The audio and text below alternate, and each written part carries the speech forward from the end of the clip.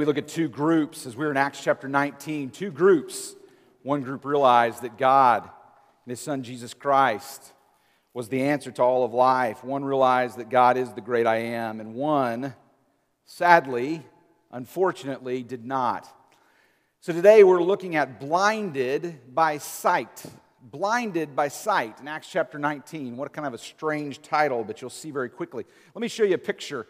I know many of us love these pictures. This one's a little bit easier. I didn't know how the resolution would be on the screen, so I gave you an easy one. Do you guys see what we see? Of course, you see the kind of nice pastoral landscape there, but you also see a face, right? You see a face. I hope everybody sees it, right? You see these pictures. I love these types of pictures, or you find the hidden things in the picture, or some of those you've seen before might be the type where it just looks like kind of a jumbled mess of a kind of a jumbled pattern, and you stare at it. If you kind of stare at it cross-eyed, like an image will jump out of the screen, right? So, but this picture here is one of those hidden pictures that we just love to see and love to look at, love to find the hidden pictures. But we see things that are hidden by sight. Oftentimes when we look at things in life, and we look especially at the gospel, one of the impediments to someone accepting Christ as their Savior, giving their life to the Lord Jesus Christ, taking the gospel into themselves, is they cannot get past the things that are right in front of their face. And we see this today in Acts chapter 19. We see one of these groups who they're so blinded by the things of life that they see that they cannot see beyond to a greater existence. In fact, what Jesus Christ called the abundant life in John chapter 10. They can't see that because all they can see is what's right in front of them. For them, especially, it was their livelihood. They couldn't get past what was their livelihood to see the greater things, what lied beyond a life in Jesus Christ. So, Acts chapter 19, we see here the setting that Paul, of course, had been going throughout all the land. Again, he had been having great missionary journeys throughout all of this land, all of the known world at the time, and he comes to Ephesus. And he begins, as it is his custom, to go into Ephesus, go to the synagogues of the Jews, and also to the meeting places, the marketplaces of the Gentiles, and preach the good news of the gospel. And so we see here that great miracles were being done. God was really paving the way for the good news of the gospel. He was going before Paul, going before his missionary cohorts, and really paving the way through great works and great miracles. And so we see here, starting in verse 11, now God worked unusual miracles by the hands of Paul, so that even handkerchiefs and aprons were brought from his body to the sick, and the diseases left them, and the evil spirits went out from them. So you see, this picture is incredible.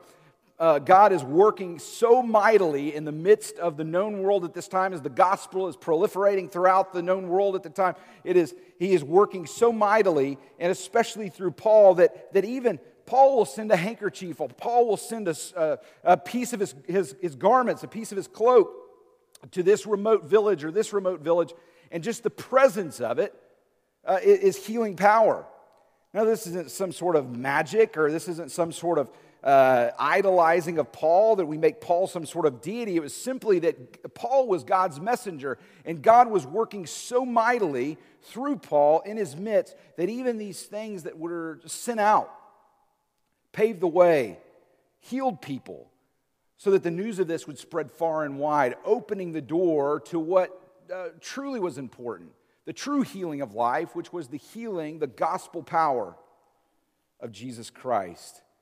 And so these great miracles were worked, unusual miracles by the hands of Paul, so that even handkerchiefs, aprons were brought from his body to heal the sick, and diseases left them. Now here's what happened. Some of these itinerant Jewish exorcists, charlatans, said, man, that's really incredible. So you see in verse 13, itinerant Jewish exorcists took it upon themselves to call upon the name of the Lord Jesus over those evil spirits, saying, we exorcise you by the name of Jesus, whom Paul preaches. And also there were seven, especially of the were guilty of this, were 7 sons of Sceva, a Jewish chief priest, who did this also. So there were charlatans in the day, because obviously there was great demonic activity of darkness in the day, and in the midst of this great demonic, dark activity, there were these priests that would go along, these charlatans, these Jewish exorcists that would come along and say that they could heal people of these demons. Now, they were imposters. They weren't preaching the true gospel, nor did they have real power. But suddenly they see the power of this one Paul who's preaching in the name of Jesus, and they say to themselves, now, we're pulling off a pretty good racket on folks. We have a pretty good hustle happening here, but imagine if we could have this true power. Imagine if we could call upon this name of Jesus, whom Paul preaches, and if we had true power. Think of how business would boom at this point. What they failed to realize is Jesus wasn't just a magic word. Jesus wasn't just a name who you could call upon frivolously and call upon his name and have his power. You know, see, you can't just steal cable from God, if it were. You understand, you've heard of people stealing cable. Of course, now we have all sorts of different ways of getting television stations other than the local channels. We have Dish or things that run underground in different lines. But you always heard about people who used to steal cable, right? They'd splice a cable line off of their neighbor's house. And so they didn't want to put any of the effort, any of the payment, of course, do any of the hard work, pay for it. But they wanted to get all the benefits. In the same way, that's exactly what these Jewish exorcists wanted. They didn't want to submit themselves and give their lives to the Lord Jesus. They didn't want to hear this message. They just wanted the power. Because they had a pretty good racket going as it was, as complete imposters. And think about if we can just have this sort of power. And so an evil spirit, and so these 7 sons of Sceva, who were the leading ones, did this very thing. So they tried to cast out and exorcise these spirits. And they would go in the name of the Lord Jesus. And an evil spirit, one time when they came along, said this to them in verse 15. An evil spirit answered and said, Jesus I know, Paul I know, but who are you? And then the man in whom the evil spirit was leapt on them, overpowered them, and prevailed against them, so that they fled out of that house naked and wounded. They have absolutely no power. They had absolutely no power. You see, it was a great time of darkness in the land. Obviously, hope had dawned. The Messiah had come. But evil was doing their work to thwart the gospel, to thwart the work of Jesus Christ, to thwart the eternal and long-standing work of redemption that had come now to its crux, its apex, through the person of Jesus Christ. They were working overtime. Folks, don't ever deny the fact. Don't ever come to the place in life where you begin to think that the work of the enemy is just simply fairy tale or fantasy. The work of the enemy, we mentioned the last couple of weeks, the enemy would love you to just think that's fairy tale stuff. There's no devil. There's no Satan. There's no demons. There's no forces of the enemy that are thwarting the work of God. But if we were to take anything of Scripture, we can't just piecemeal Scripture. We can't just take this little piece that we believe, that we feel is plausible. We can't take that little piece that we feel is plausible. But if we're going to take the Word of God as exactly what it is, that it's the Word of God, not containing the words of God, we must take it for all that it is. Take it for its entirety. And we see here that the Bible speaks very clearly, not only in this passage, but throughout it, that there is an enemy seeking to thwart the work of God, the eternal work of redemption, of redeeming mankind. And especially we see this work that began to really pick up and increase and swell because the Messiah had come. The Messiah had come. But in the same way, in our day and age, there's great darkness in our world. The world system in which we live, that world system perfectly designed society, sinful society, perfectly designed, if you will, by the enemy to trap us and to push the buttons of our own sin nature that live within. And so we live in a time of darkness as well. We live also in a time where there are many people that have absolute hopelessness.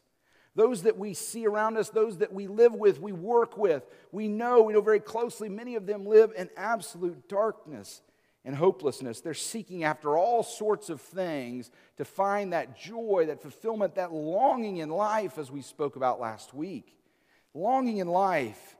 And the enemy is more than happy to point them in that direction, and that direction, and that direction, and that direction, as long as they're not pointing towards the truth of Jesus Christ. So we see here that Paul was going and God was going behind him in great power as he spoke in the name of Jesus, these Jewish exorcists said, we want some of that power so we can increase our business, we can increase our standing. They tried to call upon the name of the Lord Jesus, and a demon said, I don't know you. And he, in the body in which he dwelt, leapt upon them, overpowered them, and great work was done in their midst. And so, as God worked mightily, as God was working in an incredible way, as his messengers, as his ambassadors of that good news of the gospel of Jesus Christ went out through all the land, we see here, particularly in Ephesus, in this city, there was two stark reactions to this gospel. There were two stark reactions to the message that Paul brought of Jesus Christ, that hope and forgiveness is found only in one person. It's found only in the Lord Jesus Christ, and every man, woman, and child is to turn from their old way of life and to turn their life to the Lord Jesus Christ, and only in Him do we find forgiveness. Only in Him do we have the hope of heaven. Only in Him do we have true life. It is the same gospel message that he preached then that we see 20 centuries later that still rings true. It is the eternal gospel of Jesus Christ. And so as he went into this town of Ephesus, as God was clearing the path for these miraculous works, and even through this work of these Jewish exorcists trying to call upon the name of the Lord Jesus and to take this power unto themselves, and it absolutely failing miserably, the people took notice. The people realized that Paul and this message that he was bringing to them wasn't just a message that they could blow off. They inherently realized that this came with change. Now here's what we're going to do. We're going to look at these two groups. We're going to look at these two groups today. And I'm going to look at the second group first. We're actually going to start with our first point today, looking at verse 23 and following. Then we're going to come back to the earlier portion of the chapter and see what should be our response, any person's response, to the good news of the gospel. So you remember, this incredible feat happens here where they call upon the name of Jesus to try to further their business. These Jewish exorcists do. They see no results. In fact, they are overpowered by this demonically possessed man. So we jump down here. The people know there's something legitimate about it. So we jump down here in verse 23, and we see the first answer to this question. When you look to the gospel, what do you see? When you look to the gospel, what do you see? It's the same question. It's the same basic question that must be asked, whether it's 2016 or whether it was the first century. When you look to the gospel of Jesus Christ, what do you see? What did they see? The first thing that we're going to see, again starting in verse 23, is your losses. When you look to the gospel, what do you see? This first group, all they could see was their losses. Their losses. Verse 23, and about that time there arose a great commotion about the way. Remember, the way was the name for the early Christian church, followers of Jesus Christ. They were known as the way. For a certain man named Demetrius, a silversmith who made silver shrines of Diana, brought no small profit to the craftsmen. He called them together with the workers of similar occupation and said, Men, you know that we have prosperity by this trade. He's saying, guys, realize we've got a problem here. This Paul who's coming is saying that this Jesus whom he speaks is the only true God, and he is not worshipped in things made with hands nor temples, but he is God and he is God alone. Guys, do you realize what this means for our trade? He was a silversmith. He could look no further than just the hand in front of his face, his particular circumstances. And he said, I cannot give this up. This is my livelihood. How sad and how tragic it was that if he would have only known, if he had only seen what God was and seen him for who he was, and Jesus for who he was, he would be able to echo the same words that we see here throughout the book of Psalms and Proverbs. Speaking of silver, Psalms 12 verse 6, the words of the Lord are pure words, like silver tried in a furnace of the earth, purified 7 times. Psalms 119:72, the law of your mouth, as the psalmist is saying to God, the law of your mouth is better to me than 10,000 coins of gold or silver. Proverbs 16:16, how much better to get wisdom than gold, and to get understanding is to be chosen rather than silver. But sadly, this man could not see beyond his own livelihood. Now, for you that are here today that may not know Christ as your Savior, your circumstances might not be the same. It may not be your source of livelihood that may get in the way. For them, that's what it was. But for many of you, there may be some roadblock in your life. Maybe this is the first time you've heard the gospel, the good news of Jesus. Maybe it's been many times. Maybe you've been attending this church for many, many years, and you yet know that I'm not a believer in Jesus. I'm not a Christian. I've never come to that place where I've given my life to the Lord Jesus Christ. And whatever the roadblock is in your life, maybe it has been a roadblock there for years. Maybe it's just control of your life. Maybe you just feel like, you know what, I know there is difficulty in my life. I know when I'm quiet, when I sit by myself, I know there's an emptiness in life, but I just want control. I just got to hold on to it. I just cannot trust. Whatever it may be, it may manifest itself in different ways. For the silversmith and those of his cohort, it was looking at their livelihood. And they couldn't look beyond their livelihood to something far better. But for you, it may be something different. But will you look today beyond the circumstances of your life to something far better? What he didn't realize is this man was building his house as Jesus said on the sand. So he again, in verse 25, he called to them and he said, men, this is our prosperity. Moreover, verse 26, you see and hear that not only at Ephesus, but throughout almost all Asia, this Paul has persuaded and turned away many people, saying that there are no gods which are made with hands. So not only in this trade of ours is in danger, but of falling into disrepute, but also the temple of the great goddess Diana might be despised and her magnificence destroyed, whom all Asia and the world worship.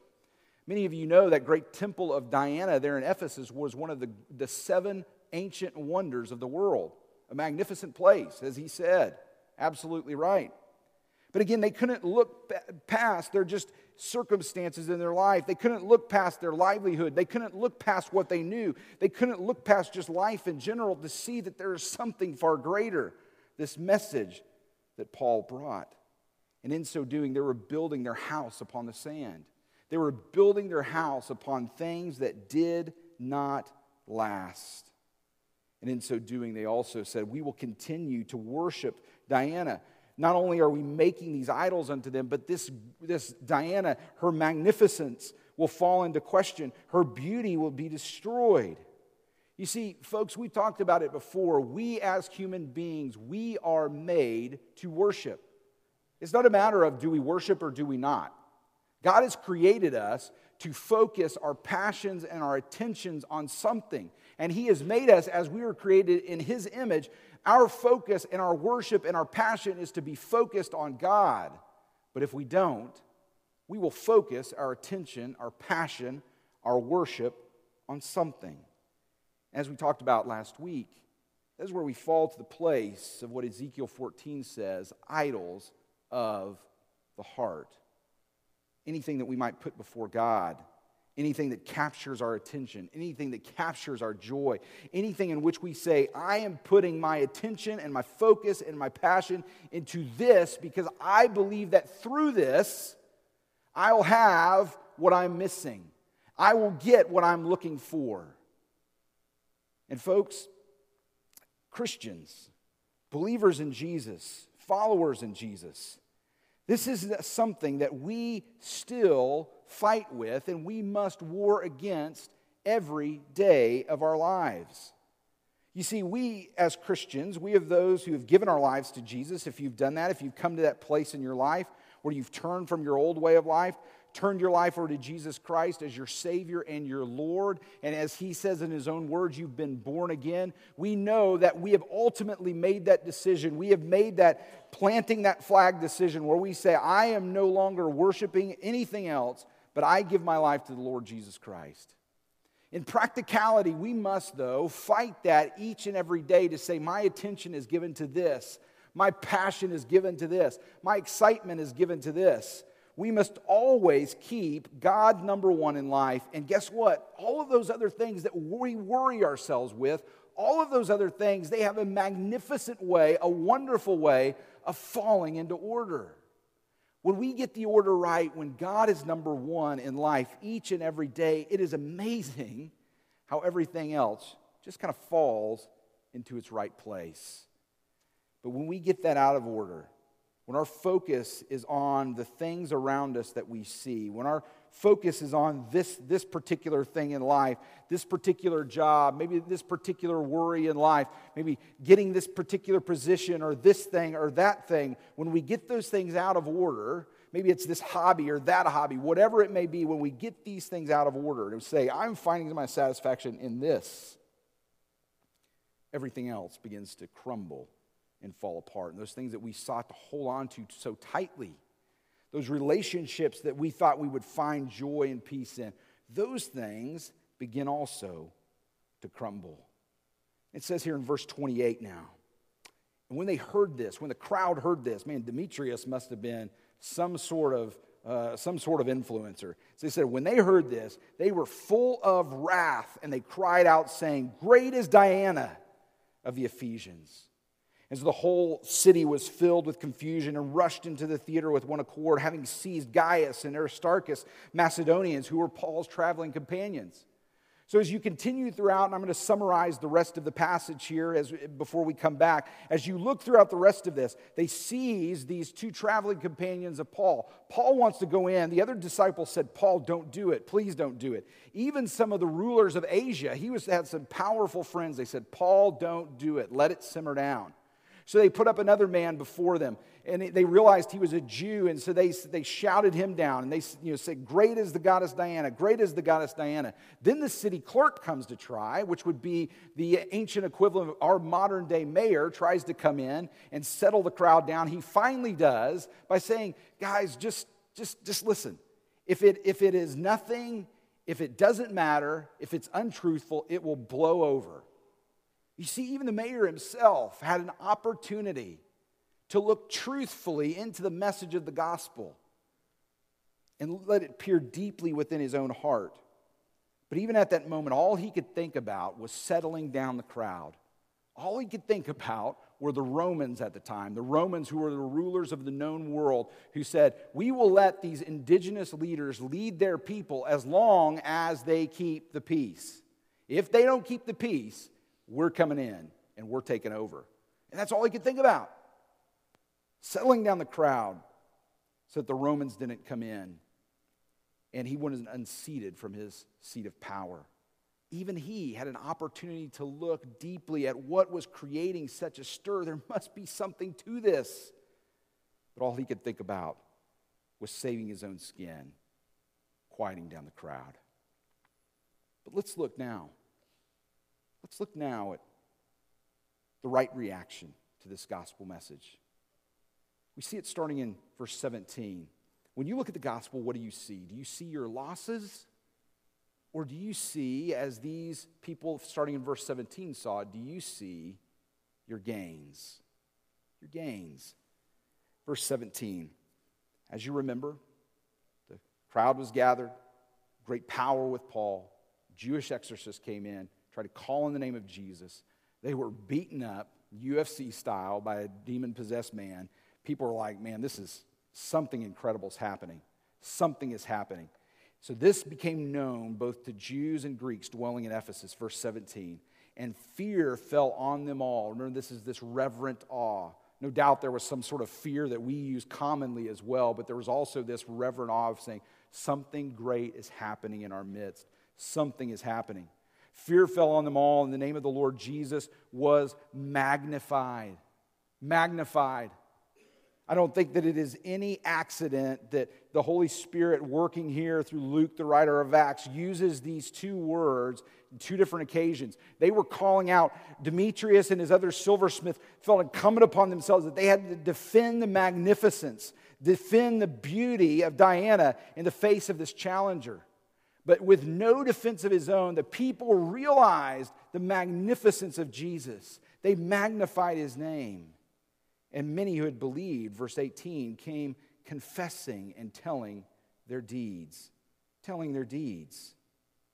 Also many of those, verse 19, who practiced magic brought their books together and burned them in the sight of all. And they counted up the value of them, and it was totaled 50,000 pieces of silver. And so the word of the Lord grew mightily and prevailed. You see, they came magnifying the name of Jesus. They realized in clarity that all of this made absolute sense when this group of people looked at the gospel, the confrontation of Jesus Christ. They didn't look at their losses. What are we losing? They realized their gains. And in so doing, not only did they magnify the name of Jesus, but they dropped the facade of life. They came and they confessed their sin. They came and said, this is what is wrong in my life. I am ready to drop this facade. I'm ready to drop it. This is what is wrong in my life. They came confessing and telling their deeds. And also many of those who practiced magic brought their books together, burned them up in the sight of all. They counted them up, and the value of them was 50,000 pieces of silver. In that day, the common wage, the common daily wage of a laborer was 1 piece of silver. You can see what sort of proliferation this sort of practice of magic had in that city. You can see the sort of divination, how it had taken over, that people were looking, they were hoping, they were groping at anything that would give them the answers to life, and there was great booming business around it of giving them supposed answers that led nowhere. But these people, not looking at their losses, but looking at their gains, realized they came to the point of no return. You see, I almost named this sermon, this message, the point of no return, because that point is so powerful in this section. They came to a point of no return. It was funny, as I was just walking around this morning, I actually had a different illustration for this. And it's funny how these illustrations just hit you, and you're surprised they didn't hit you earlier. But I was walking around down in the south end of the building, meeting with a couple of the Bible study classes this morning, and we were talking about my father-in-law, who many of you know I use farming illustrations quite often because of him. He's actually retired. This is his last harvest. This was his last harvest. And so they had earlier this month, he had an auction in which he auctioned off all of his equipment. At that point, there is no turning back. At that point, there is no turning back. There's no going back. He realized that. He realized there is, at this point, it is dedication to this decision that he's made. You see, when we come to the Lord Jesus Christ, it isn't just as these Jewish exorcists thought, well, I can kind of take a little piece of that. That seems advantageous to my life. That seems like something that could be helpful to my life. So I'm going to call upon the name of the Lord Jesus, as they thought, so that I can get something that I want. Far too often, I think, in our culture, we have this sort of idea of just general spirituality, where we may come to church on a Sunday morning, or we may get on Facebook, or we may watch a program just to kind of get some sort of spiritual pick-me-up without really coming to the place of which Jesus laid out carefully, that I'm not only your Savior, but I am your Lord. I'm the one that has control of your life. Now, when we think about that, we're prideful people, and we say, I have control of my life. Why would I give control of anyone? My life. Why would I give control of my life to any single person out there? Well, here's the thing. We think about giving control of our life to another person. We're thinking about giving control of our life to another flawed person just like ourselves. But when the Bible speaks clearly of giving our lives to the Lord Jesus Christ, and He takes control of our life, we are giving our lives to the person who is perfect and pure and righteous, and who always wants what's best for us, even when it is difficult. You see, there's difficult things in our life that God brings and God moves in our path because He knows ultimately, even though we can't see beyond that first step in front of us, He knows it is best for us. And so when we come to the Lord Jesus Christ, we have to come to that point of no return. Here's the wonderful thing about those that don't know Christ as their Savior, those who the Bible calls lost. I think at times they realize this often more than we as believers in Jesus Christ realize it. You see, the way that we are to live, the life we are to live with the Lord Jesus Christ when we are a Christian is daily surrendering ourselves to Jesus. Daily surrendering, daily saying, Lord, today my life is yours. Use it as you will. I give my life as an act of worship for your glory and your honor, and I trust that you will take care of everything else because you're a wonderful and magnificent God. You see, believers or unbelievers, I think, intuitively realize even better than some believers some days that they realize if I give my life to the Lord Jesus, this means things must change. And that's absolutely right. Now, here's the wonderful thing. When you give your life to the Lord Jesus, when He becomes Lord of your life, things change for the better. Wonderfully, wonderfully better. Does it mean that life will be full of problems, full of issues, full of pain? Absolutely not. But it means that we are anchored to a true hope. A true hope. And so as we end today, let us kind of look within. And as we leave today, prayerfully, would you look within? And would you say, if you're a believer in Jesus Christ, would you say, what is it that I must continue to burn? We see that these believers, these that come to faith in Christ, they put their money where their mouth was, and they burned things of the old. What is it in your life, even as a believer in Jesus, that is standing in the way? What has become an idol that is standing in the way of the Lord Jesus, that you must proverbially burn in your life to serve Him better? Trust me. If you do, if you say, afresh and anew, I surrender to the Lord Jesus Christ, He will not leave you disappointed. Whatever it is that you're trying to keep a tight grip on and you're trying to arrange just perfectly and get and handle just perfectly in your life, if you put Jesus number one and turn that over to Him, He will take care of that. And to the unbeliever, the person who has not been born again, the person who has not come to the place where they've given their life to the Lord Jesus Christ, what is it to? What is it standing in the way of that decision to give your life to Jesus? Is it that you know deep down, even though your life feels there's an emptiness there, even though deep down you know you need to be forgiven for something, you still cannot let go of your life? You just say, this is something I must hold on to. Would you trust Him today? Would you just let go and give your life to the Lord Jesus Christ today? Would you let it go? You see, when we ask the question again that we asked at the beginning of the sermon, when you look at the gospel, the good news of Jesus Christ, what do you see? Do you just look at your losses?